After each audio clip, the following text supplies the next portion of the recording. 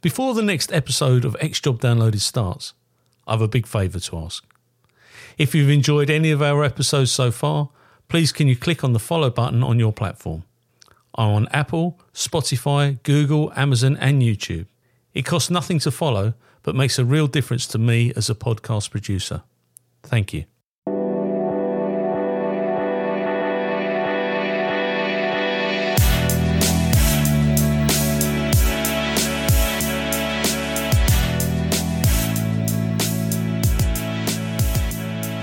This interview is being tape recorded. My name is Paul Leary and this is X Job Downloaded. And today I'm going to interview another one of my brilliant cousins, Patrick Geraghty, all the way from Boston, Massachusetts at 6 a.m.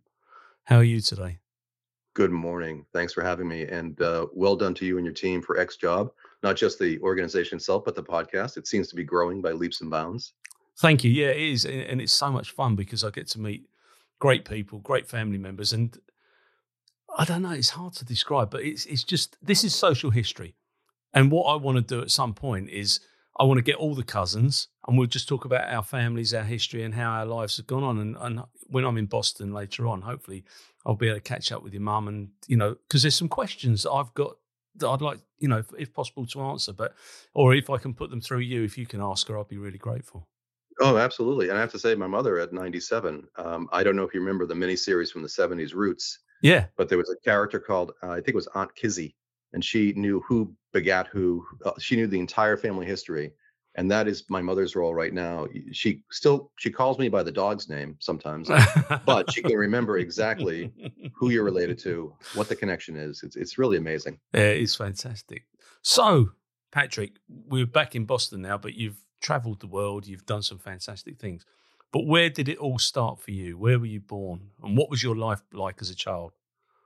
I was born in Boston, Massachusetts, in particular the Dorchester neighborhood, home of Mark Wahlberg at St. Margaret's Hospital, and grew up in a neighborhood of Boston. And Boston, for your listeners, is a collection of neighborhoods. You have the downtown area. I was born in Dorchester, grew up in the Rosendale neighborhood. And then after my dad passed away when I was in college, we moved to West Roxbury. So all within the city of Boston. And my parents immigrated from Ireland, like everyone else's parents at the time immigrated from someplace. It was not particularly amazing to be a first-generation American. I think pretty much everyone on my street was either an immigrant, first generation, or perhaps second-generation American. It was quite the norm. Attended parochial schools, Catholic schools through college. I went to Boston College, graduated from Boston College. Then I joined the military. And that was really inspired by one of our other extended family cousins, second cousin of my mom's. And he had been in the Navy during World War II. So I went to officer candidate school immediately after graduation, was commissioned in November of that year. I served 5 years active duty, left active duty, attended law school. But I stayed in the Navy Reserves. And that, I think when you ask where did it all begin, it was probably the decision to join the military, because that opened up all the other doors. I practiced law for about 14 years, and then I was recalled to active duty in 2006. And every reservist in the States sort of had a number on their back. You were going to be activated at one time or another. And, we were really in the middle of a two-pronged war in Iraq and Afghanistan. And so my number came up and I got the weirdest email. Do you want to go to Iceland for a year? And I think my answer was, heck yes, I do. I don't even think I asked my wife a question about it. I said, yeah. And that 1 year turned into 2, and then it turned into 3. My wife and kids were up there with me for quite a while. But I was working out of the U.S. Embassy at the time. And I was brought up there because the Department of Defense had closed Naval Air Station Keflavik at the end of September 2006, and I showed up the beginning of October. And my role was really just sort of maintenance and security of this facility. If you land at the Keflavik International Airport, to the southeast is the former Naval Air Station Keflavik, and they're dual-use runways. They're military and civilian runways, and so it's all part of the NATO infrastructure. And we still had over 100 buildings that we were transitioning out of our possession into the possession of the Icelanders and back into the NATO inventory. But that role really morphed into a defense and security advisor role because suddenly Iceland doesn't have a military, as most people know, and they went to the admiral that was on the base. He was their go-between, and their defense agency is housed within their Ministry for Foreign Affairs. So they don't have a defense department. It's just a couple guys, literally a couple guys within their foreign affairs group. And I started, how do you get light bulbs for the certain lights, and how do you get antenna parts for certain military antennas that are still there. And so it was really fascinating, and also connecting them with the DoD and NATO infrastructure, because they didn't have those lines of communications established. That had been handled formerly by the base. Really a fascinating job, and one that was just sort of fell into my lap. But I worked out of the U.S. Embassy in Reykjavik for 3 years. And for me, it was, a well-paid internship. I got to learn how the State Department had worked. I never really worked with the State Department. During my time in the military, we had some experience with embassies, usually just social functions. But this is the first time day to day. And for me, diplomatic work was always shrouded in mystery. I assumed it was, guys with trench coats, briefcases with handcuffed to your wrist, diplomatic couriers, very intriguing stuff. Little did I know, it's can be fairly mundane day to day. Civil servants, actually foreign service officers, not civil servants. And it was just kind of a fascinating life. And I didn't give any thought to joining until the ambassador suggested that I start the process, which I did in 2008, 2009. And I got on the job in 2010. So I left Iceland the fall of 2009, and I joined the State Department June of 2010. And in the State Department, it's been, let me see where I've served: Norway, Mexico, Suriname in South America, Afghanistan, and then, ironically enough, back to Iceland with the State Department. And that's where I ended my State Department career. That's where I retired out of Iceland. That's fantastic. And it's fair to say that you learned all of the languages, didn't you, before you undertook the different roles? It would be fair to assume that. It would not actually be accurate. Oh, okay. I studied Spanish and Dutch. Right. They speak Dutch in Suriname. I would say I need a very long runway in either language to sort of get going into the conversational era. But in Mexico, I was actually a consular officer. Every American diplomat, as sexy as you might think that job is, they have to do their time at the visa window processing visas. And I did 2 years in Mexico. So I can ask you all sorts of questions in Spanish. I really, really, really feel bad when I meet a Spanish speaker, because inevitably my conversation with them devolves into a visa interview. Like, how long have you been, what's your reason for traveling to the United States? Do you have family in the United States? What's your job here in your home country? That sort of thing. It's very kind of funny. But yeah, it's really fascinating to be an older language learner, but that's a conversation for another time. Yeah. For anybody with kids listening, teach them early. It's a whole lot easier. Absolutely. So, but yeah, it was a kind of a fascinating thing to operate in another language. So when you joined the Navy, you've gone. I mean, Boston College is a world-renowned college. I mean, sports and everything there. Were you selected from the college? Did you have the recruitment team come in and select you? No, I looked. I did not enter college with the idea of going in the military. That's something that evolved while I was at college. And the way it works, if you're in college, we have this ROTC program, Reserve Officer Training Corps. And you're a student warrior, I guess, for lack of better phrases. And you do drills, you do military science courses alongside your normal academic courses. Apparently, Boston College at one time in the 70s did have ROTC.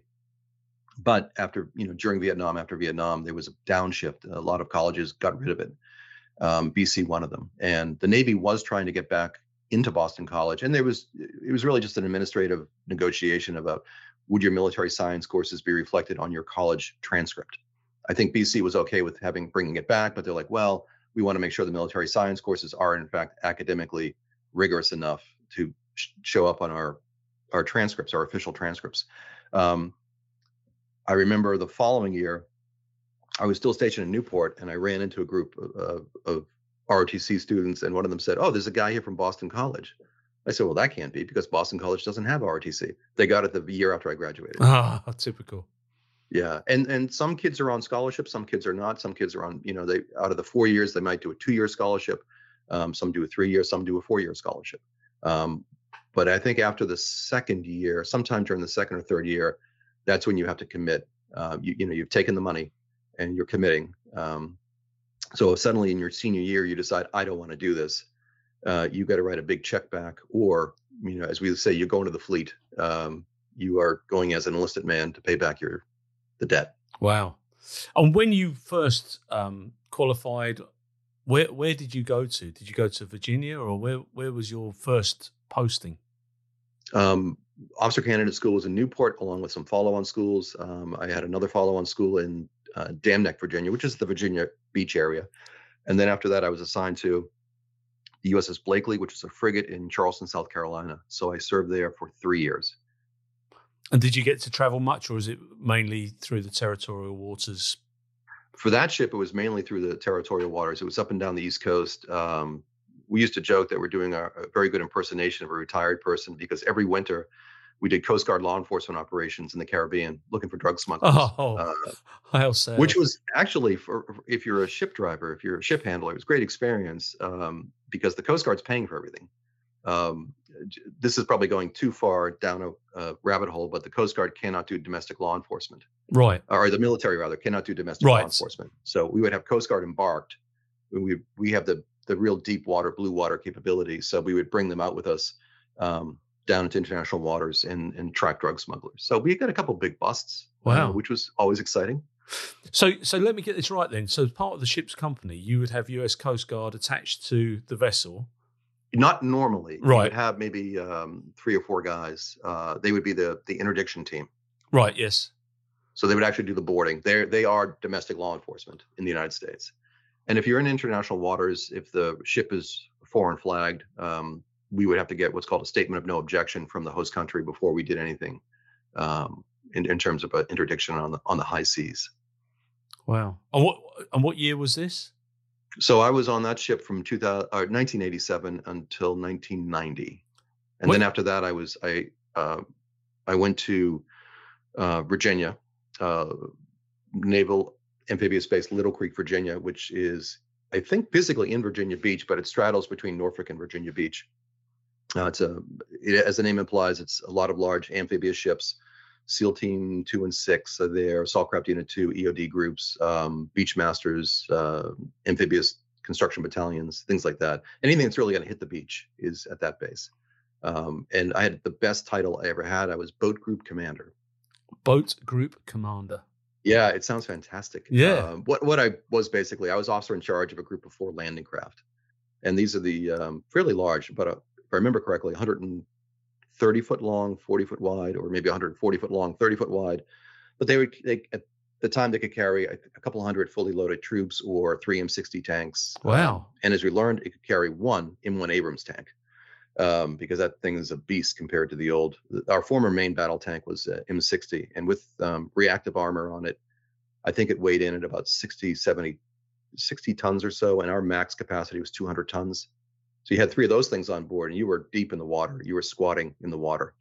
You're very happy to get those things off your deck. I bet. And when, rehearsal, practice, or whatever you want to call it, would that be done locally, or would you travel? We would do both. We'd go down to North Carolina, pick up the Marines. They have a training beach down there. But in the Persian Gulf, we landed in Oman. A couple of different places we'd do exercises, and fortunately did not have to do a live amphibious landing. But so what is the range of the vessel itself, though? Because it's a class A certified vessel, so it's actually an open ocean vessel. I would not want to be on the open ocean by myself. It's a flat bottom boat. Yeah. Its range is a couple hundred miles. It's all fuel dependent. Yeah, sure. And these are old craft too. I mean, these are from the 60s. So how would they transport them? I'm being nosy here, but how would they transport them to the Persian Gulf? In the well deck of an amphibious ship. So there's certain classes of amphibious ships, LPDs, LHAs, LSDs. So I transited to the Gulf on board the USS Portland, which was an LSD 37. I did some time on LPD-1, the USS Raleigh, By the way, all the ships I'll mention today are now been decommissioned. I think they've been turned into razor blades. We're probably shaving with them. And these ships, they have ballast tanks in the stern area, in the aft areas, and they literally flood the tanks. The stern of the ship squats in the water. You sail in, they blow the water out of the tanks, and the ship rises back out of the, and you end up being on a wooden deck. It's not exactly the most. It looks pretty serene when you're looking at it from a distance when the landing craft sails into the well deck, but in the moment, it's a pretty violent. You rock and roll. Yeah, I bet. So yeah, it's always good once that you can feel the ship rising and you hit sort of solid. We call them batter boards on the side of the ships, and they're huge planks of wood. They're probably about a foot wide, and you can see those things snap if your landing craft hits them too hard, and lines snap because of the strain that's put on them. So it's a pretty interesting evolution. I bet it is. And how many of the landing craft could they fit into one of these amphibious? It depends on the class of ships. LHAs could do, I think, 2 or 4. LPDs could probably do 1 or 2. LSDs can do 2. The difference between LSDs and LPDs, the P is personnel. It's designed to carry a lot more troops than the LSD. LSD is more well deck, less troops. Right. LPDs are more troops, less well deck. But you're stretching my memory, Paul. Sorry, mate. But I knew at a time I could just drill these statistics off to you. But it's interesting. I mean, this is what we're doing today. As I said earlier on, this is about social history. And when we're long gone and someone's listening to this, hopefully it will make sense to them. And because it's that what did you do in the war moment. And right. I never asked, I've said this a number of times on here, I never asked my grandfathers what they did during the war. And I want to make this accessible to people, our families, to listen to this and go, you never guess what Patrick did. And because I didn't know what you did. I knew that you were in the Navy and I knew that you're a lawyer, but I didn't know what you actually did. And it's really interesting.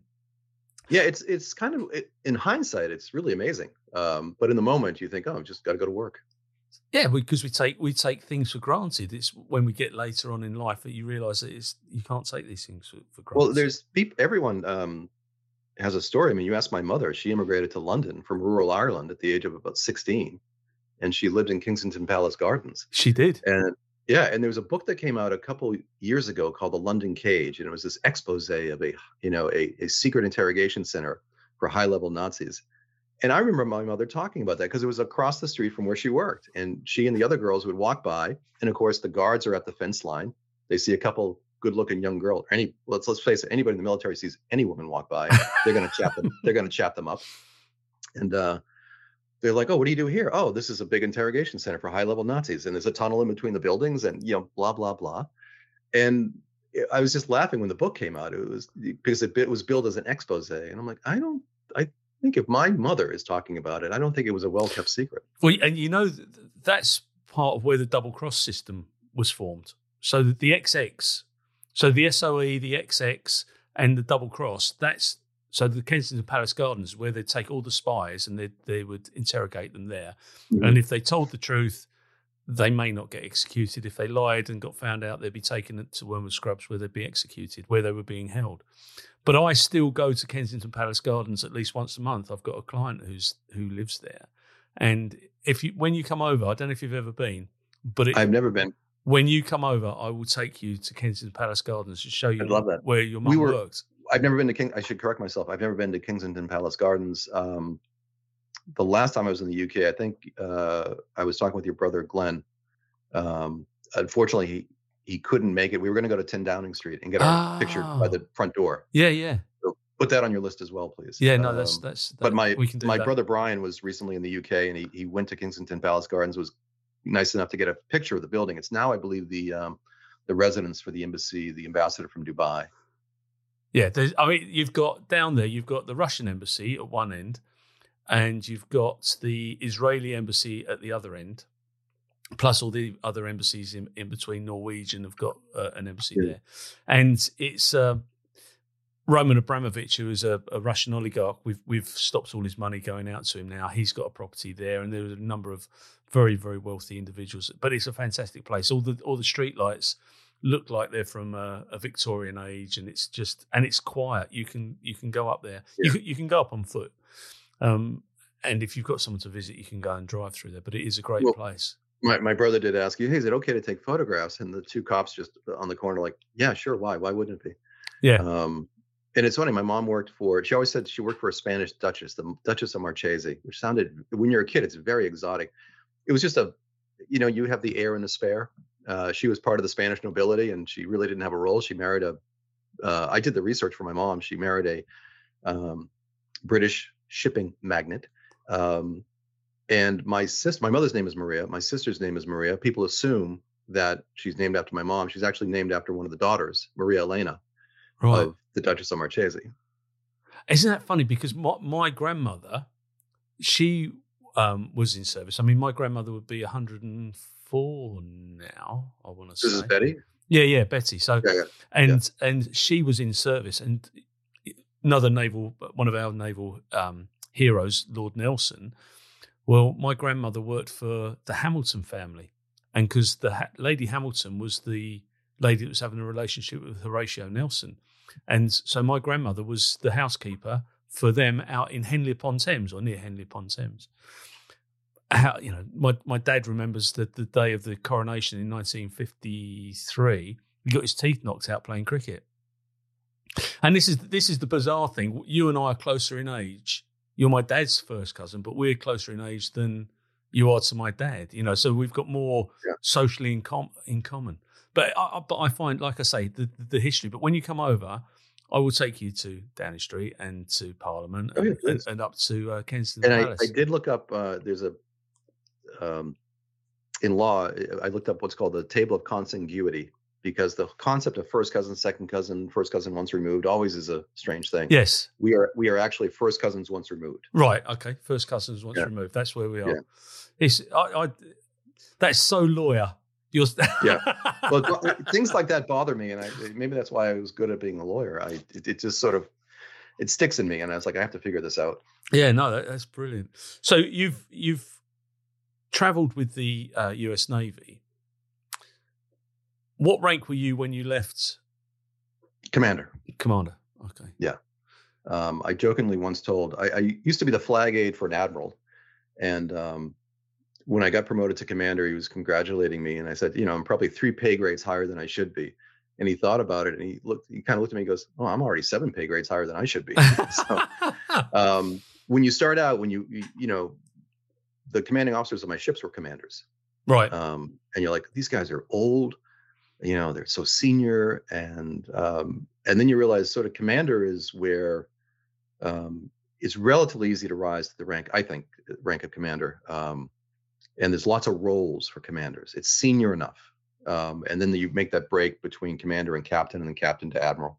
But my time was up. I decided when I joined the State Department, I was going to retire from the reserves and then make a clean break. I didn't want to join the Department of State and then suddenly get a recall notice to have to, the Navy. I didn't want the Navy to be able to reach back and grab me. Yes, and send you out somewhere that's not quite so nice. Any regrets of leaving the Navy? No. It's funny. I've met people who that's like the pinnacle of their life. They always look back on it. Why did I leave? They always have that regret. And think, do you not remember getting up at 3:30 in the morning to stand the rev watch, or 11:30 at night to stand the mid watch, and putting what felt like a brick around your neck, which is a pair of binoculars. You wear a pair of binoculars for 4 hours around your neck, and they're heavy. They're not these lightweight binoculars you have today. These are relics of World War II that we were stuck with. And the weather's foul. When you close the doors to the bridge, especially when the ship gets a little bit older. My first ship was probably 20 years old when I joined it. There's a lot of smells.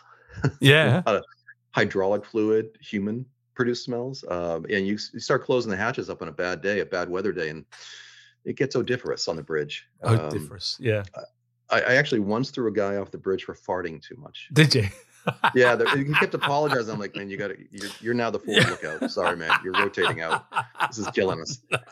So I will say the guys that I served with, and at the time at least on combatants, it was all men. really fast. The vast majority stellar individuals, enlisted and officers. There's a few loose screws, Yeah. obviously, but these guys were fascinating. I really enjoyed talking with these guys, and I can't say enough about the senior listed ranks, the chief petty officers. Those guys, if you're in with them, you will succeed. They will take you under their wing. They'll train you how to be an officer. Yeah, but equally, if you don't take them under your wing, or if you don't work with them and they don't take you under their wing, they could be the end of your career quite quickly as well.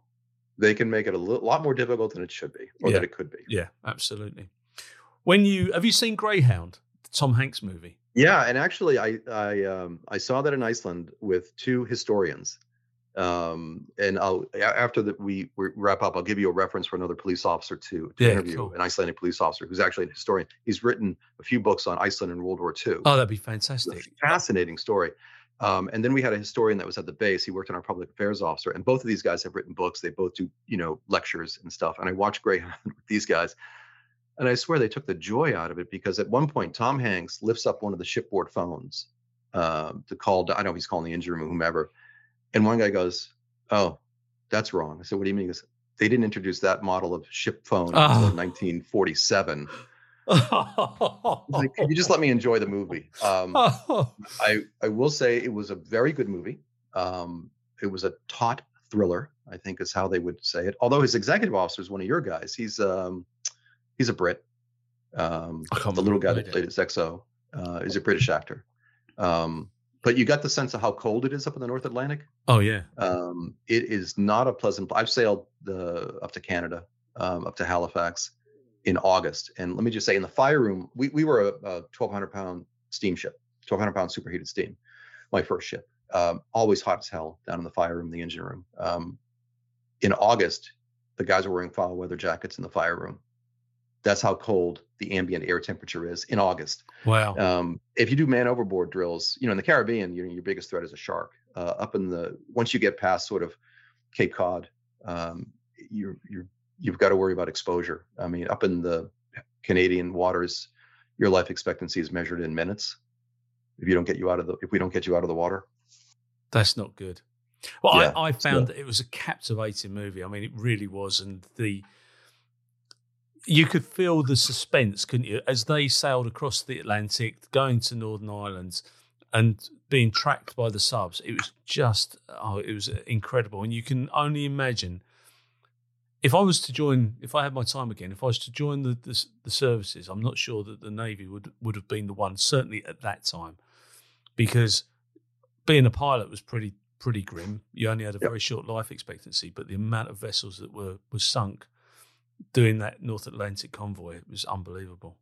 Well, I was able to visit Pearl Harbor, and there's a submarine memorial, and there's pillars, and you go over and you read the plaque on each pillar about submarines.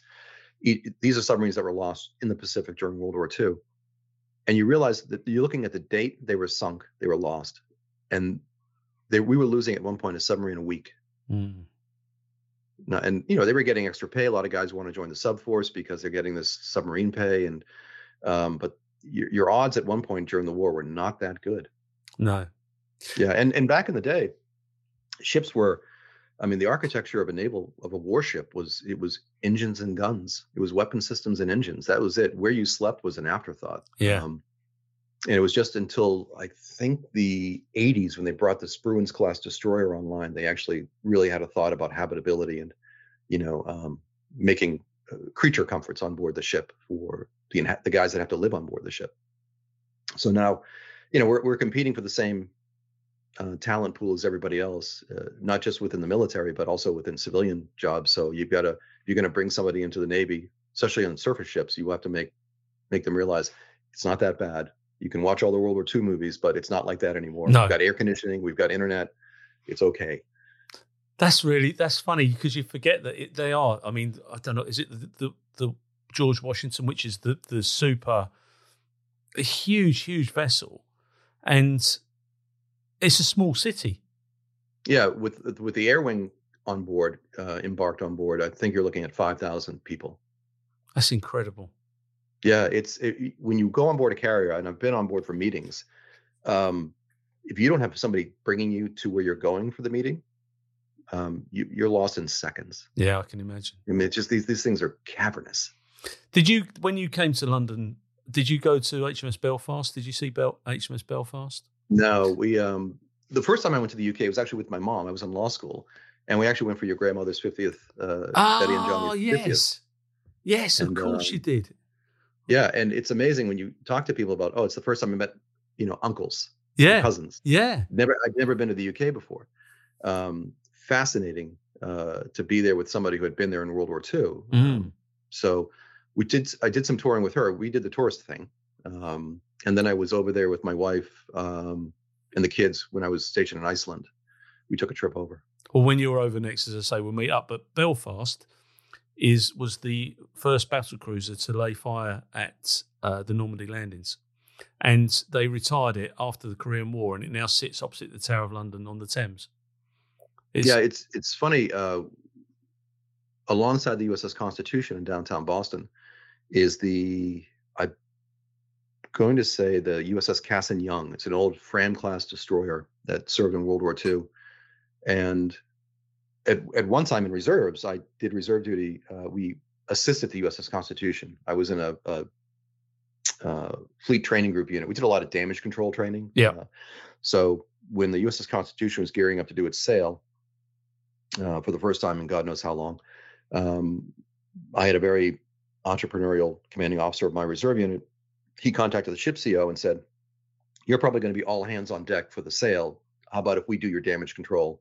We maintain the fire control systems, et cetera."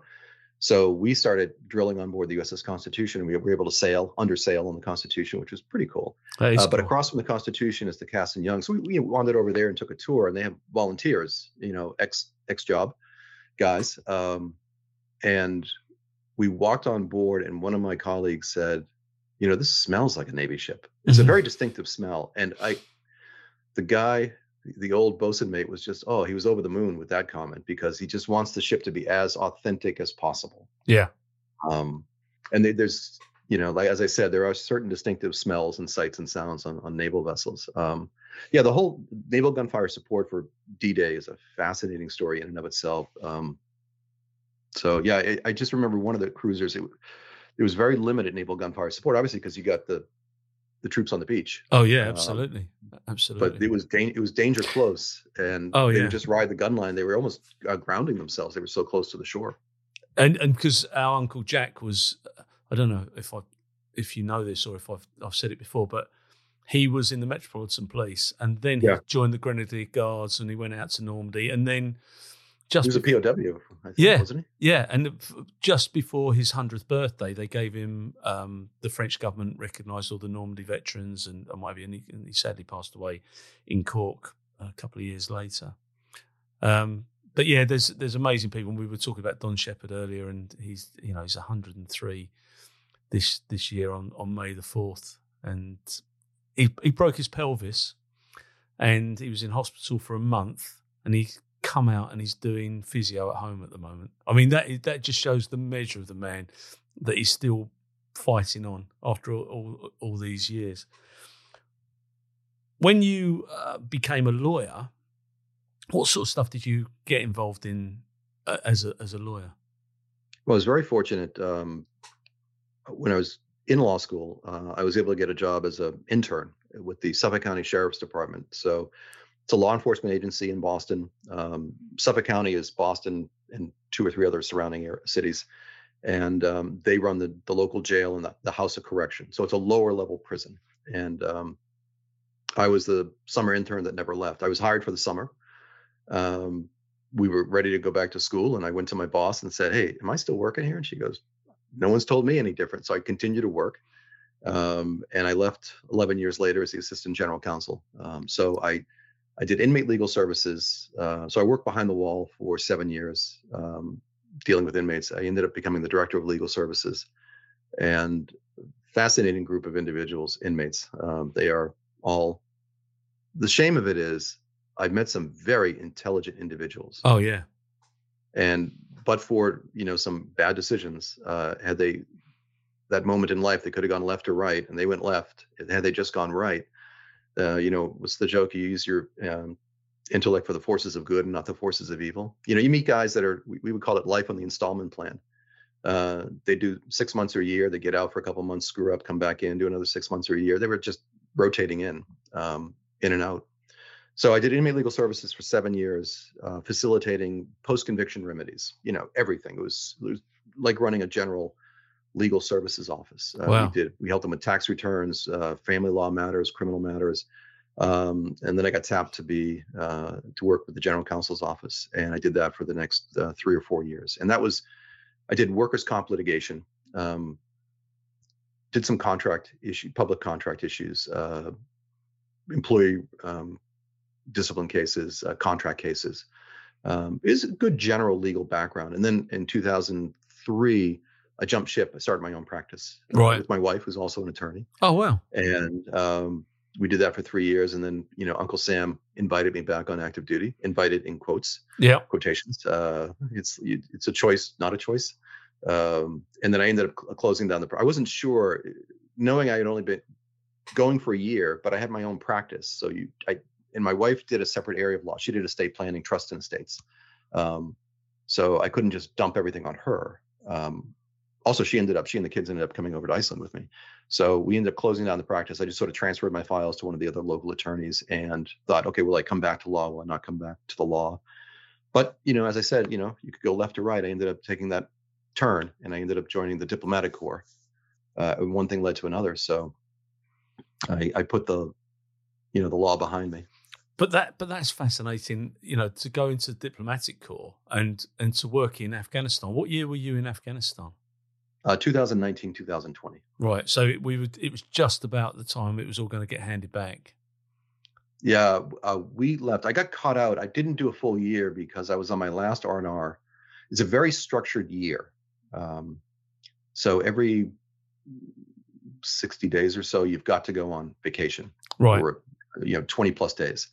They don't care where you go. You're just going to leave Afghanistan. And, when you're married with a wife and kids back home, you're going to go back home. My colleagues that were not married or encumbered with family, they were taking these amazing vacations to Thailand or Vietnam or Europe or wherever. Very jealous of those guys.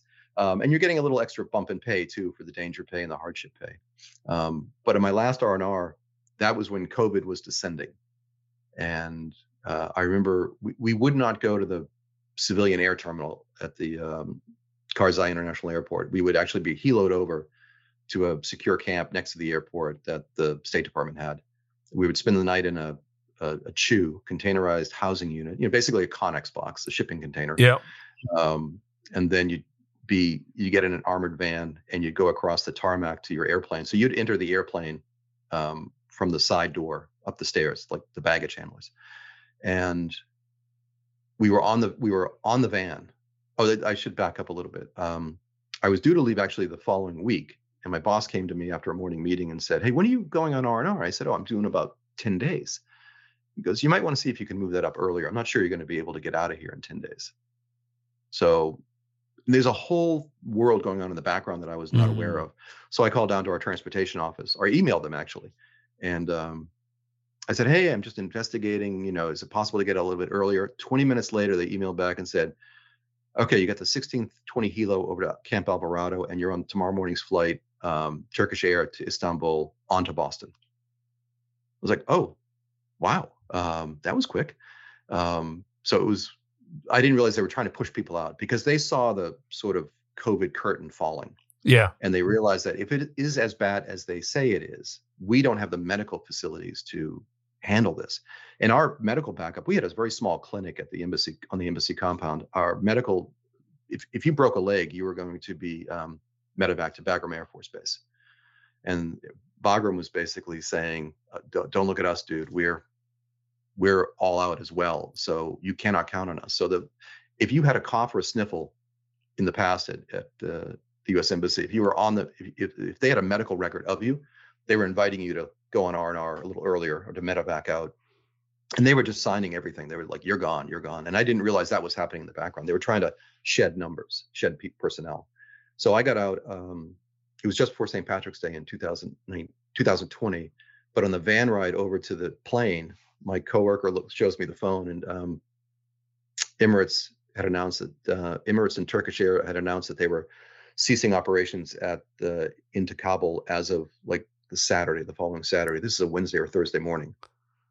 So it was like the last plane out of Saigon. Wow. A little bit.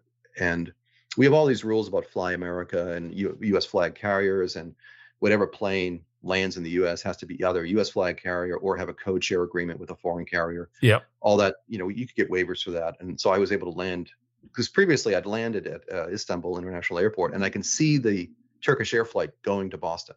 I can't get on it because there's no code share. I've got to fly Lufthansa to Frankfurt and then connect Lufthansa back to Boston. So they just elongated my travel day by about 15 hours. So I was able to walk off one plane, 2 hours, 3 hours later, I was on another plane. So I left on the 19th or 20th of March, and I think I arrived home the same day, which to me is kind of a mind bend. Yeah. That you can leave Afghanistan and I'm back home in Boston the same day. It's incredible. Which is amazing. And then I wasn't able to go back. So we actually teleworked for the last couple months. Right. But I worked in public affairs. I was a deputy spokesperson. So a lot of our work ended up being the care and feeding of our local staff, trying to make sure those guys are taken care of, making sure they had the tools and equipment they needed. We still had to sort of feed the beast. We still have to produce our daily news summaries and make sure that leadership is aware of what's happening on the both traditional media, social media, et cetera. So we have to monitor all that stuff and make sure the embassy's leadership and State Department leadership is aware of what's being said in and around Afghanistan. Oh, it's a great shame when you look at for hundreds of years, there's always been conflicts in Afghanistan, and what I've got friends who have been out there in battle, and the people that have died, and now I was just reading a paper that the Taliban are getting even stricter with female members of. Yeah, I'm actually surprised it took them this long, the way they behave. And I might as well jump in with a lawyerly disclaimer that the views that I express on this podcast are my own, entirely my own, and not the views of the U.S. government. Yeah, no, absolutely. I'm retired, happily retired. Yeah. I will say that on the best of days in Afghanistan, it was challenging. Yeah. There is a cadre of Afghans who are ready to sort of take the mantle of responsibility. There's certainly a group that are very anti-American, not just the Taliban. But then there's that soft middle in between that just want to be left alone, do their thing. Yeah. And there's it wasn't enough of a groundswell to sort of push the Taliban out. There was not enough of a brain trust in Afghanistan to sort of take all those jobs that are necessary to make the trains run on time, so to speak. To be the local mayors, the municipal works director, to sort of make a habitable society. I mean, Kabul does not have a fully functioning sewage system. And think about that, a major capital city. That's incredible. And when you flush, you're never sure where that's going to go. Mm-hmm. So they are backwards in a number of areas. But I've met some extraordinarily capable Afghans who, but for overwhelming adverse circumstances, would be fantastic in leadership positions in Afghanistan. Yeah. And I always lament, when you meet these Afghan expats and, they don't want to be a baggage. I've met them at Logan Airport, checking me in for flights, and they don't really want to be at Logan Airport living in Boston. They love Afghanistan. Yeah, they do. And shockingly, when you look at the numbers of Taliban, there's not that many. No. I think it's less than, active fighters is maybe 80,000, 90,000. I may have my numbers wrong, but that kind of force, they control by fear. I mean, they're a brutal group. Yeah, they are. I had guys that worked for me. I had one guy that was stopped and arrested twice by the Afghans, when they had control of Afghanistan the last time. Once because he rolled into a checkpoint in his car and he was playing music on his car radio, and he was totally forgot he had music on. That's forbidden. And they sent him to a re-education camp where you listen to an imam preach day in and day out until they kick you out. And the other time, he's a great guy. He's a bit of a bodybuilder boxer. And I don't want to use the term metrosexual, but I mean, his hair was always just incredibly perfect. And his beard, what's that black color, Vanta black, that deep black color? I mean, just this amazing beard. Handsome guy, big guy. And he takes care of his physical form and his grooming. This guy's on top of it. I think he had trimmed his beard. Oh no, Taliban saw that. Back to the re-education camp, which he escaped from. They're so loosey-goosey about things. He was able to get free, and they didn't know who he was, and But he just went home. they're so unsophisticated in the way that they carry out their business. And the public at large, like you say, there'll be the middle ground that just want an easy life, and you'll have the those who want to fight against, and those who don't like the Americans, the British, and anyone else who's interfered. We haven't interfered. We've gone in to try and help. That's the thing. I think the U.S. foreign policy, believe it or not, doesn't really change administration to administration. Every new president comes in with some grand ideas, some grand initiatives, but the day-to-day retail diplomacy that we undertake is really, I always sum it up as, a rising tide lifts all boats. If we can foster democratic principles and economic opportunity in different countries, those two things, if you can get the population invested in those two things, suddenly you're being upset about, they have that, why don't I have that? I will fight them. Or they're from a different ethnic group. They're not this person, they're that person. We've been at war forever. If you've got a job to go to every day, so I'm like, well, I got to get to work. I'll worry about them after work. Yeah. And it becomes less and less of an urgency. You're taking care of you and yours. And that's really overall what we try and do. We are not empire building. No, not at all. What's your view on the Ukrainian issue at the moment? I mean, we're going off piece slightly, but obviously the Putin has announced that he's coming out of the accord with the Americans over the nuclear weapons. And what's the general pulse over in the States at the moment around that? There's a lot of support, emotional support for what the Ukrainians are going through. The Russians are still the boogeyman. They're still the bear. I'm hesitant to say enemy, but they are certainly our adversary in the world and trying to get influence around the world. And as an American, we also don't like people getting bullied or picked on. I mean, it just really cuts against our grain. Now, this is typical behavior for Russians. A lot of the analysts, you could see this coming with NATO expansion in the 90s and in the 2000s, bringing in the former Soviet bloc countries into the NATO fold. Russia does not like that. There's only so many ways, a land army can get to Russia, and one of them is across Ukraine. And so the whole purpose of, the Warsaw Pact was to keep those buffers between the motherland and Russia, and so NATO couldn't just easily roll over. I think it's faulty logic on the part of the Russians. If they fear NATO invading, nobody wants to invade Russia. No. I mean, that's not how battles are fought nowadays. It's all done economically. But their mindset is completely different than our mindset. We could easily peacefully coexist, but that's not the Russian way. And I think Putin has this, he's a lion in winter. He's only got so many days left. And I think he wants to, like every czar before him, he wants to expand the empire and he wants to regain these territories and, the realities be damned.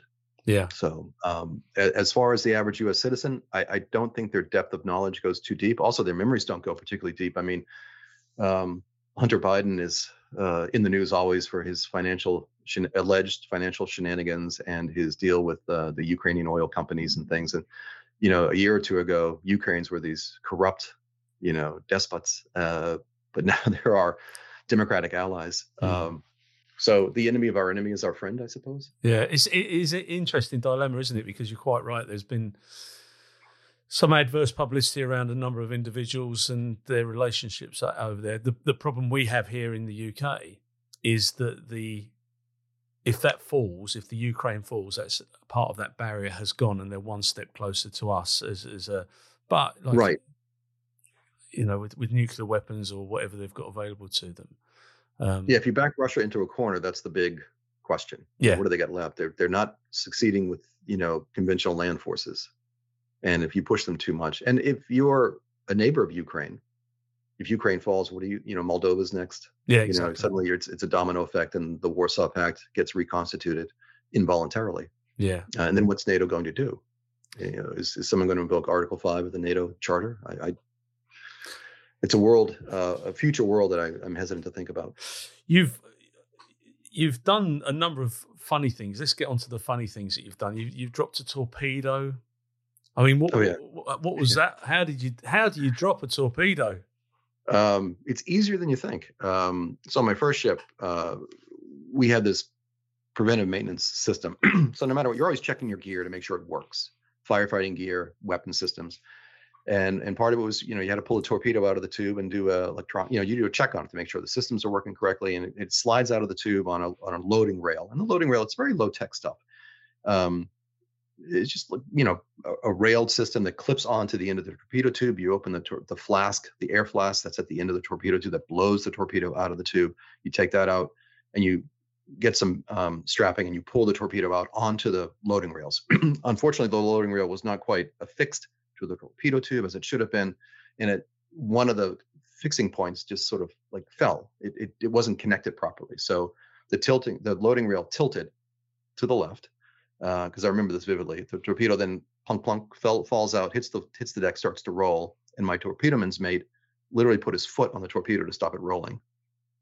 And it was not a war shot. It's not a live shot. It was a training round. Thank God. But it still has the problem with these Mark 46 torpedoes. It still has the fuel in it, and it's auto 2 fuel, I think, and it's a self-oxidizing fuel, highly toxic fuel to breathe. So if that cracked, if the fuel cell cracked, we were in a closed torpedo room. This is an enclosed magazine. The tubes were fixed on this particular ship. They weren't out on the deck. Yeah, we'd be screwed. And if we were out on the deck, it might have just rolled overboard. Yeah. That's hard. That's hard to explain, Paul. Yeah, I can imagine. Yeah, that would not be good for anyone's career. So the funny thing is, I had a CO at the time who was not known for like walking around the ship too often, but we had that crap moment, and we fixed the loading rail. We got the straps onto the torpedo, got it loaded back into the tube, did our diagnostics on it. It was fine. I gave my direction to my chief petty officer. We get back to port. We're going into a maintenance period. We have to offload the weapons. This is the first thing that gets offloaded. We send it back and make sure that we send a little tag on it saying you might want to check this torpedo. So just as we closed up the torpedo tube, my captain walks in. He had this very distinctive high-pitched voice. He's like, "Hey, what's going on in here?" We all turn. And I have to tell you, enlisted guys really have no use for officers until moments like this. So I had 3 guys turn and just look right at me. He's like, "Just doing a preventive maintenance check, sir. Checking everything out. Looks good." He goes, "Okay, good. Carry on." So that was one of those, like I said, oh crap moments. Oh yeah, you goof around a lot. I don't know if you're big into the old war movies, but Mr. Roberts with Henry Fonda, Jack Lemmon, probably one of the most accurate portrayals of a Navy movie ever. Just the shenanigans, the idiocy that goes on. You're bored at sea sometimes. Oh yeah, I can imagine when you're on a long haul and there's nothing else to do. You horse around. Yeah, especially when you hit ports too. That expression, spending money like a sailor in port. We've been delayed leaving ports because our guys have gone out. I remember once in Puerto Rico, we're all we call it sea and anchor detail, all ready to get underway. And it's kind of there's a bit of a pucker factor because you've got a man, lookouts, you've got radar navigation going, you've got visual navigation going. You don't want to hit anything on the way out because we were a single screw ship. We didn't have any bow thrusters. It wasn't the most maneuverable ship in the world. Not like these giant cruise ships that just sort of turn on a dime. And we're all manned up, and I was the down in CIC Combat Information Center. I was the radar navigation officer, and we're not getting underway, and we're on these headsets, and I'm like, "What's going on?" I'm like, "I don't know, sir. We're not moving." And then finally, the guys are. He goes, "I don't know. I see guys leaving the ship. I don't know what's going on." And I go up to the bridge. It turns out our guys had been at one of the local gin joints the night before and tore it up and tore up this guy's barbecue pits. And whoever on the ship was able to negotiate a compromise, a suitable resolution to not getting our guys arrested, et cetera, not getting law enforcement involved. We had to fabricate him new grills. So 55-gallon drums, cut in half, welded, legs, tops on them. So they're carting these things out to go to, I think the name of the place was called Papa Joe's. I still remember that. Brilliant. And so we were delayed about an hour until we got that stuff. And after that, my CO was like, every port we go to, the morale, welfare, and recreation officer, which is the collateral duty, is going to have activities. Basically, I'm not going down because these guys are idiots. I'm going to at least be able to say we had activities for the entire ship. Whether you chose to, participate is up to you.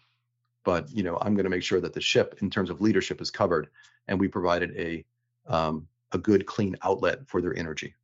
That's pretty. I mean, you're talking about the movies, but I vividly remember watching some movies where you've got the shore patrol with the biggest guys that are on the vessel, and they went round in pairs. Is that what happens when you?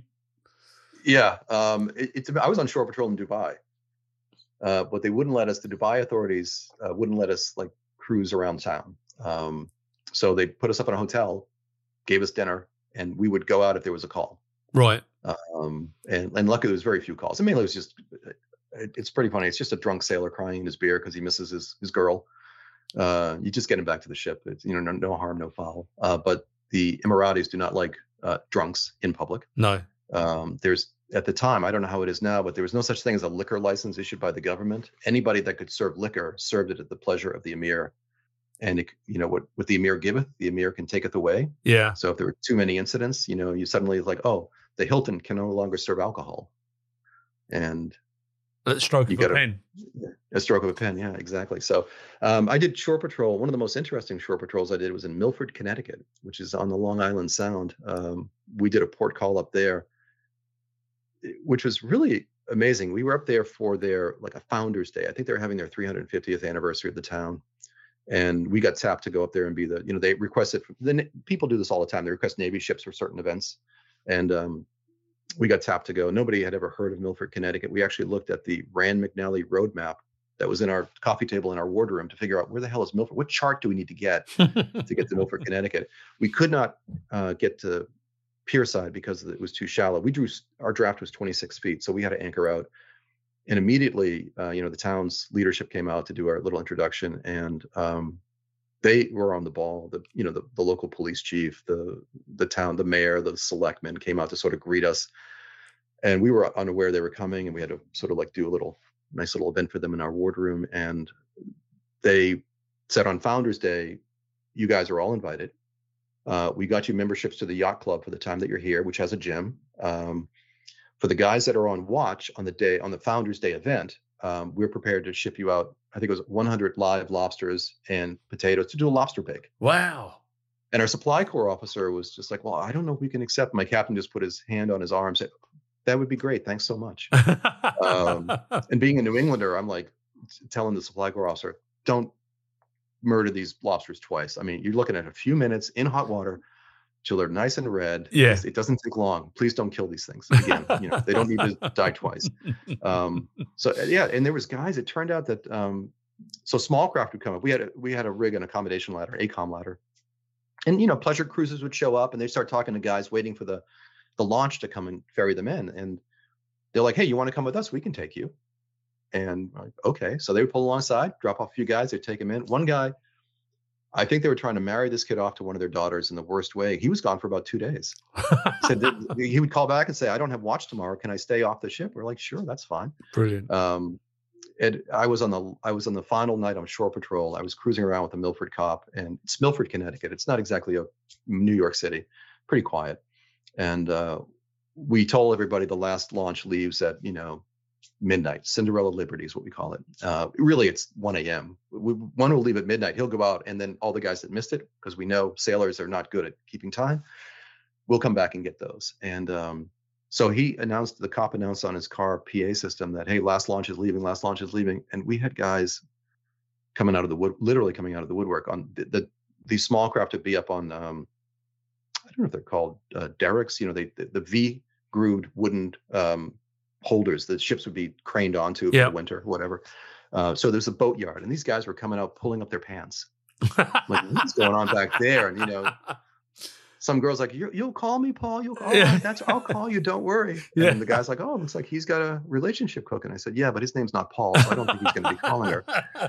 So it was just one of those moments. This is a Navy moment that this is like your dad would talk about this stuff back in the day, but it still goes on. Thank God for sailors. And well, absolutely, and because the military is a melting pot for people. It's representative of all types, and none so as big as the U.S. Navy, because literally you've got landlocked individuals who've probably never seen the sea. All of a sudden, I was in training with guys that didn't know how to swim, had never seen the ocean. yeah, there you go, and they're going to be naval officers. Yeah, it was an incredible experience. I mean, I had traveled. I mean, my first trip, I was 2.5. I went back to Ireland. Yeah, I was one of those kids growing up. I had a passport, and a lot of the neighborhood they'd have a summer house on Cape Cod. We did not have a summer house on Cape Cod, but we were able to travel. We'd go to New Hampshire, Vermont, Canada, exotic Canada, where they had the metric system, which was amazing. And we'd go back to Ireland every couple of years, which was, as a kid, that was a fantastic opportunity.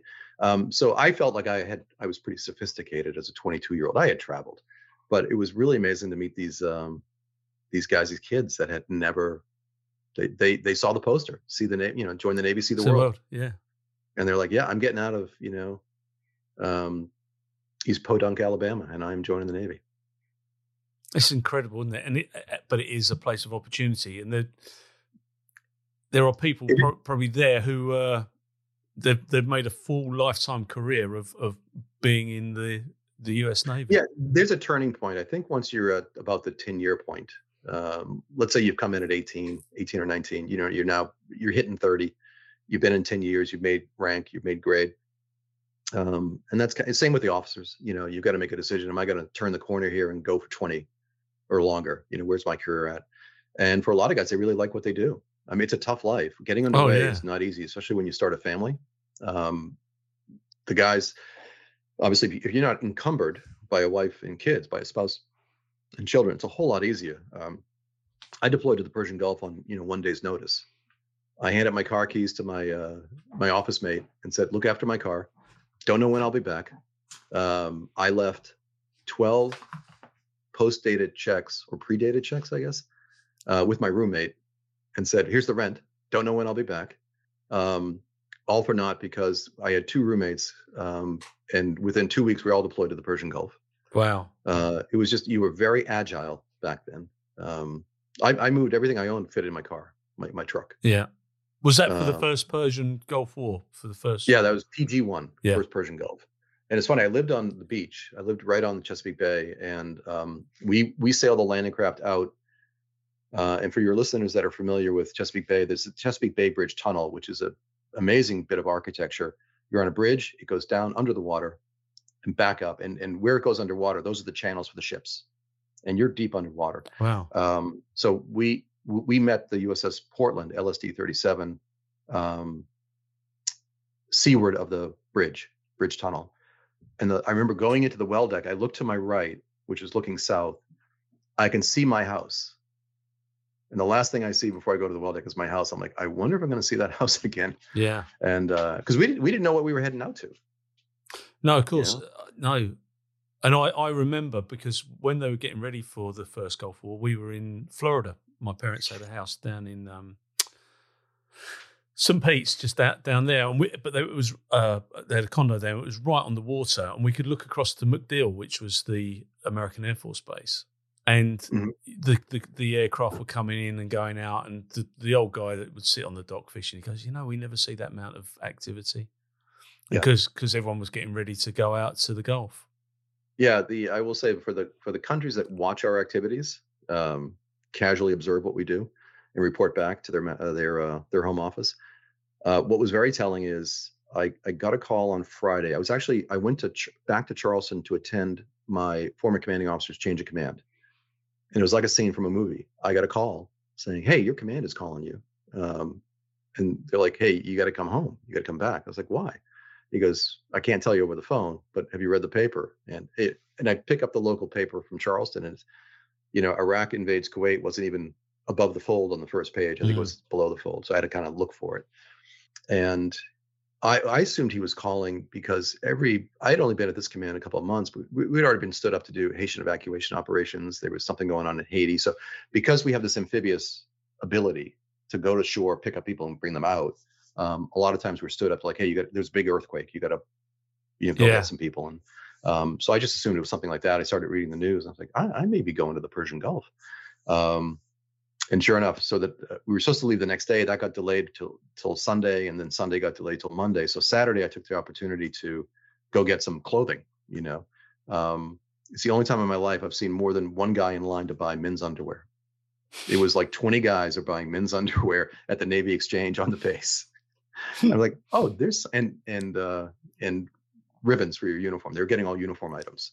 Wow. I'm like, something's going on here. And what I didn't realize, the U.S. military at the time, and again, I'm not the subject matter expert, but I think our warfighting strategy was built around what's called strategic low intensity conflicts, SLICs. The Persian Gulf itself, PG-1, was classified a SLIC, a strategic low intensity conflict. So you were able to, our forces were numbered and equipped such that we could fight two of these simultaneously. And when I got to the Persian Gulf, I kind of realized that may not be entirely accurate, because the entire amphibious fleet, both East Coast and West Coast, we got together for a group photo, at one of those great at-sea photos. I think every amphibious ship that could float was there at the time. Wow. So we were all out. And I think also it's the first time we really got to exercise this level of deployment in quite a while. And they used it as an opportunity to sort of stress test capabilities, quite rightly. Oh yeah, absolutely. It seems like a lifetime ago now, though, doesn't it? When we talk about 91, around that time. Yeah. When you start remembering time in decades, I know, not last year, I can remember those times distinctly. Yeah. But then you also misremember. I was convinced I joined the military August 1st, 1986. I told her, yeah, I joined August 1st, 1986. I left active duty August 15th, 1991. 5 years, 15 days. Now, I had joined July 31st. Wasn't the right day. And other things along the line. It's just one day off. I'd still get, I guess, partial credit for the answer. But these little misrememberings along the way, like, oh, yeah. But I'm very fortunate to have, I'm still friendly with some guys for my first ship. I got one of them living locally, actually. He's not from the area, but he moved up here for a job. He's an attorney, and we get together periodically. And It's just wonderful to sort of walk down memory lane. Yeah, absolutely. Yeah, it's funny. So what's happening now? What are we doing now that we're back from Reykjavik, and what's life like in Boston? Well, today it's cold and rainy. Is it? But you don't have to shovel rain, Paul. So I'll No. take the rain. It's good. It's nice to be back with family. It's great to be back now that my mom is getting a little more senior. It's good to be back among the family. Check in with me in 6 months, see if I still say the same thing about being around my family.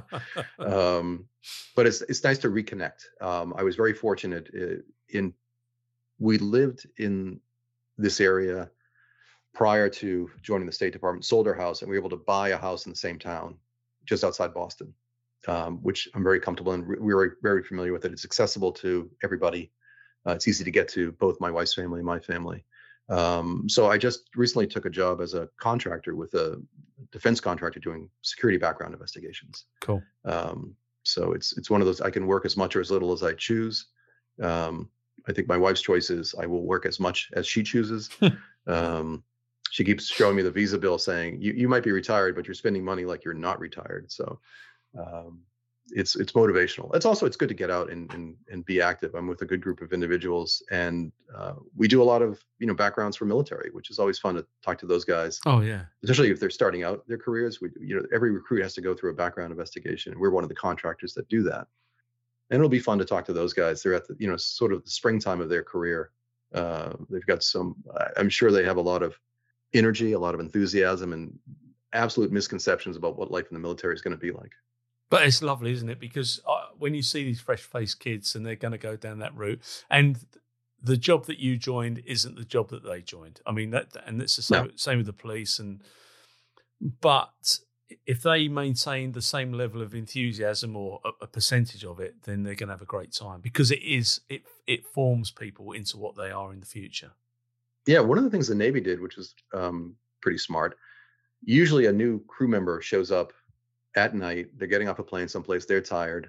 It might be the weekend. And the only people left on board are the duty section, or those that are restricted to the ship for disciplinary issues. So let's just say the Navy realized that the first person this guy meets should not be the guy on the ship for disciplinary reasons, because he may not have the most favorable opinion of the U.S. Navy. Yeah. F the Navy this, they're screwing me doing this, et cetera. They're just malcontents. And you'll meet them everywhere. So they started a, like a sponsor program. We got this kid coming, if anybody shows up, in these windows, you're the person. You're going to take them down to berthing. You're going to make sure their rack is ready to go. Their bed is ready to go. You're going to make sure they're fed. You're going to make sure this. You got a checklist. You got to make sure that their welcome on the ship is actually welcoming. I thought that was a brilliant move on the part of the Navy, because a lot of times, like, your rack's over there. Go figure it out. It's burdensome to take a new crew member on. Yeah. And they kind of shifted the mentality that, no, it's an opportunity to take somebody, and whether they're in for 4 years or they make a career out of it, they're going to remember their first night on board. Yeah, absolutely. It's interesting you say about the discipline element, because I can only imagine that when you've got these floating cities with 5,000 members of staff on there, that is it the brig where they they'll put people if they get into serious trouble. Yeah, they still have brigs. They still do. I mean, yeah, and depending on what your pay grade is, the commanding officer can put you on bread and water. Wow. I think up to 3 days. Now, I did not see that, thankfully. We were on a frigate, fairly small crew, and don't forget, a lot of times guys are peer disciplined. I wouldn't find out about things until well after, only to find out that either their teammates took care of it or the chief took care of it. If it gets up to my level, it's sort of, I would imagine the same as being a police officer, whether you choose to write the ticket, not choose to write the ticket. Once the ticket's written and turned in, then it's in the system. Once it got to me, it's in the system and it's got to move forward. But we would do, something called captain's mast. The captain is to this day still has a lot of control over the crew, and he can dole out punishment. Wow. Yeah, it's interesting, because I always, if I sat in my office and it arrived at my desk, it was too late, because it was a fait accompli. I had to deal with things. Yeah. Whereas if, someone else had dealt with, if the sergeant had dealt with the constable and given them words of advice or whatever it may be, it was far better than to go down a discipline route, because that just undermines the whole office. Everybody, they start to fall out with each other and so on and so forth. Yeah, it was simple things too. Very cruel and ingenious things. I had a kid, I was standing, when I was new on my ship, we had a kid cross the quarterdeck one morning, and he was still drunk from the night before. I mean, just legless. And we call some guys from his division, and they had a very good senior chief bosun mate. And this guy was in first division, which is the bosun mates. Senior Chief Meeks. And he was every inch a bosun mate, kind of big strapping guy, big beer belly, very charming guy. Did not want to get on his wrong side. And this morning, this particular individual got on Senior Chief's wrong side. And I saw him a couple hours later. I said, Senior Chief, what did you do with, Seaman so-and-so? And he goes, oh, he's over the side chipping paint. So I go over, and it's hot as blazes in Charleston in the summertime. And he's on this little, Jacob's ladder off the side of the ship, strapped in with a safety harness. And he's got to wear coveralls. He's got to wear a mask, a headdress. He's just sweating profusely. And he's got what's called a needle gun. It's a pneumatic needle gun. So just picture a pneumatic hammer with individual little steel rods, and you bang the side of the ship to chip the paint off. Wow. And it reverberates into your body. And that's what this kid was doing for probably 2 hours. And the senior chief said, oh, I don't write people up. Nobody gets written up in first division. This is what they do. That's what they do. They all know it. So it's like, okay, I appreciate that. Yes. Yeah, so taking care of your own within your own division was always, I always liked that option if it was possible. Sometimes you had guys, they just didn't want to be in the Navy anymore. They just walk away. And as a junior officer, you have to do brig visits as part of your training. You have to go to the brig, and you do not want to be on the brig or at the brig on a Navy base. It is not a happy place. No, I can only imagine. Yeah. So before we finish this interview, because how did you get to meet Secretary of State Clinton? How did that come about? Yeah. Well, she had come to Norway for a visit. And the great thing about the Secretary of State coming to Norway, it's not a contentious visit. It's a love fest. I mean, the Norwegians really liked President Obama. They really liked Hillary Clinton. The Norwegians and the U.S. see eye to eye on about 95% of our foreign policy objectives. They are a big partner for the U.S. and for NATO. So I ended up I'm running one of the press elements for that, and I was the assistant public affairs officer at the embassy at the time, and I had to get one of our photographers, one of our local staff, from one location up to the palace. So I get her up to the palace, and we get her in, and we're in this room, and I'm not sure what I'm supposed to do, and then we're in a holding area, and one of the palace flunkies comes by and said, "Okay, let's go. We all got to go." And I'm like, "Okay." So I get up and go. I don't know what we're doing, but I'm a good order follower. I'm going to go.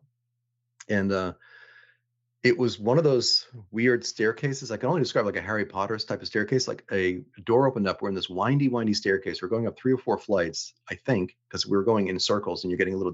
It's like one of those Burns dinner things where you have to turn yourself around a post, and you get kind of look disoriented in your head. A door opens up, and we're in this outer office, and there's some sort of secretary sitting there, and she goes, "Okay, in that room there." And they close the door, and I realize it's one of those doors that's a wall. You have to know the door is there. It's pretty cool. So it's basically the servant staircase. And we go into this room, and there's a Navy commander sitting at a table. It's a fairly big room. And she's not saying anything. They all line up, and they don't know what I'm doing there because I don't have a camera. And I pull out my schedule, and I see, Secretary Clinton meets King Harold in the bird room at the palace. And I look around at the wallpaper, and the wallpaper is covered with birds. And I kind of lean over to the commander. And I said, "Is this the bird room?" She said, "Yes." And I said, "I don't think I'm supposed to be here." She goes, "It's too late." And one of the flunkies comes in, one of their palace guys comes in and goes, he looks right at me and goes, "Your secretary is late." And I'm watching the clock, and we're about 1 minute over. Now we're keeping the king waiting, which is not good form. And I was near a window, thankfully, and I could see her motorcade coming up the main drag. And I said, "She's arriving right now." He goes, "Okay, good." And suddenly the door opens. Secretary of State walks in one door. The other door opens. The king comes out, and I'm literally like 3 feet away. They're right in front of me. And I was like, "I don't want to be here. I don't want to be here. Please don't ask me any questions." And it was thankfully King Harold is, I don't want to say he's pro-American, anti-American, but if I had to guess, he's fairly pro-American. He was evacuated during World War II. Oh, was he? Roosevelt put him and his family up in the White House for a while. Oh, wow. When they evacuated through Sweden. And so I think he's a fan. I think he appreciates the United States. So she's like, "Oh, Your Majesty." He goes, "Oh, call me Harold." And they do a little hug, and they go off in the other room. It's like one of those things. Oh, I'm almost touching greatness. Yeah. Almost, but not quite. Surreal. But yeah, it's got, the career, the job has provided me these unique opportunities. I was once arrested by the French Air Force, kind of. They were doing NATO air policing in Keflavik. This is after the base closed. And we would have these NATO deployments up there to do NATO air policing of the North Atlantic and the Baltics. And we had a new consular officer at the embassy. So I and one of the local staff brought her out to the airport to meet the local airport authorities, because I was at the airport all the time. That was part of my portfolio. I had airside access, and so we were getting her a badge at the time. So sometimes the consular officer has to sort of escort Americans all the way to the plane, right? If they're leaving the country for whatever reason, if they have mental issues, health issues, you want to make sure they get on that plane. So we were getting her set up with that, and she had, "Do you want a tour of the base?" She said, "Sure." So we gave her a tour of the base, and we're now on the air side, and I'm like, "Oh, they're doing NATO air policing. You want to go see the French Air Force?" And she said, "Oh, sure, yeah, let's go see."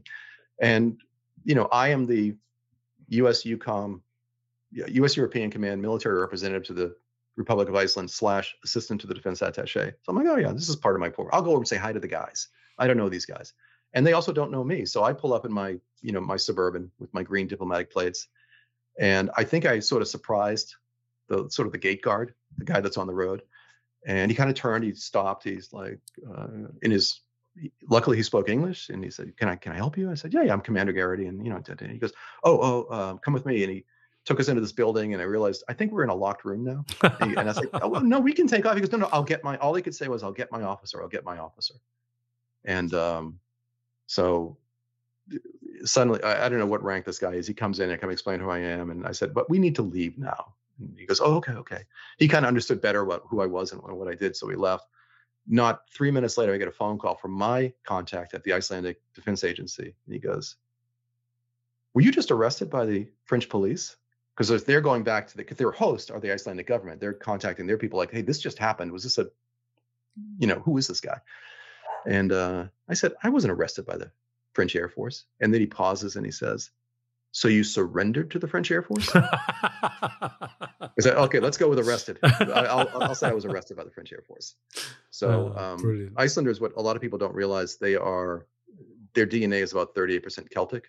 They're basically our kissing cousins. Yeah. So they have that strain of Irish wit. It's not at the surface like it is with most Irish people, but it is there. And you don't have to do much to mine it. And this gave him a good opportunity to, fantastic, throw a jab in, which I appreciated. That was a great line. So this job, as I said, it's a career. I look back on it. If your listeners are probably thinking you haven't held a job for longer than 10 years or so, but 10 or 12 years. Well, the military was, I think, all told 24 years. Yeah. I practiced law, 14, 15 years. I was in the State Department 12 years. So you've done your time, man. Now it's time for something else. Yeah, absolutely right. Well, Patrick, thank you so much for your time today. Before we end all our interviews, I'm going to give you the opportunity to add also or correct anything that we've discussed along the way. Paul, you cannot unring the bell. I said what I said. That's no, it's fine. But thank you for that opportunity. I always appreciate when I listen to the podcast, and I am a regular listener, that opportunity at the end. I think it's good journalism. That's brilliant, mate. Well, listen, I look forward to seeing you in Boston in a few weeks' time. Send my love to your family. And I shall. I look forward to seeing your mum. And I think you get a great kick out of seeing you. Yeah, it'd be brilliant. Thank you so much for your time today. And I'm really grateful. I know I say it to all the contributors, but I'm really grateful. The fact that you've got up at an unearthly hour and that you've sat and spoken to me for this length of time, I'm really grateful. But I look forward to seeing you. You owe me a beer. Oh, I do. Or two. Yeah. Right. So this is the worst green room I've ever been in.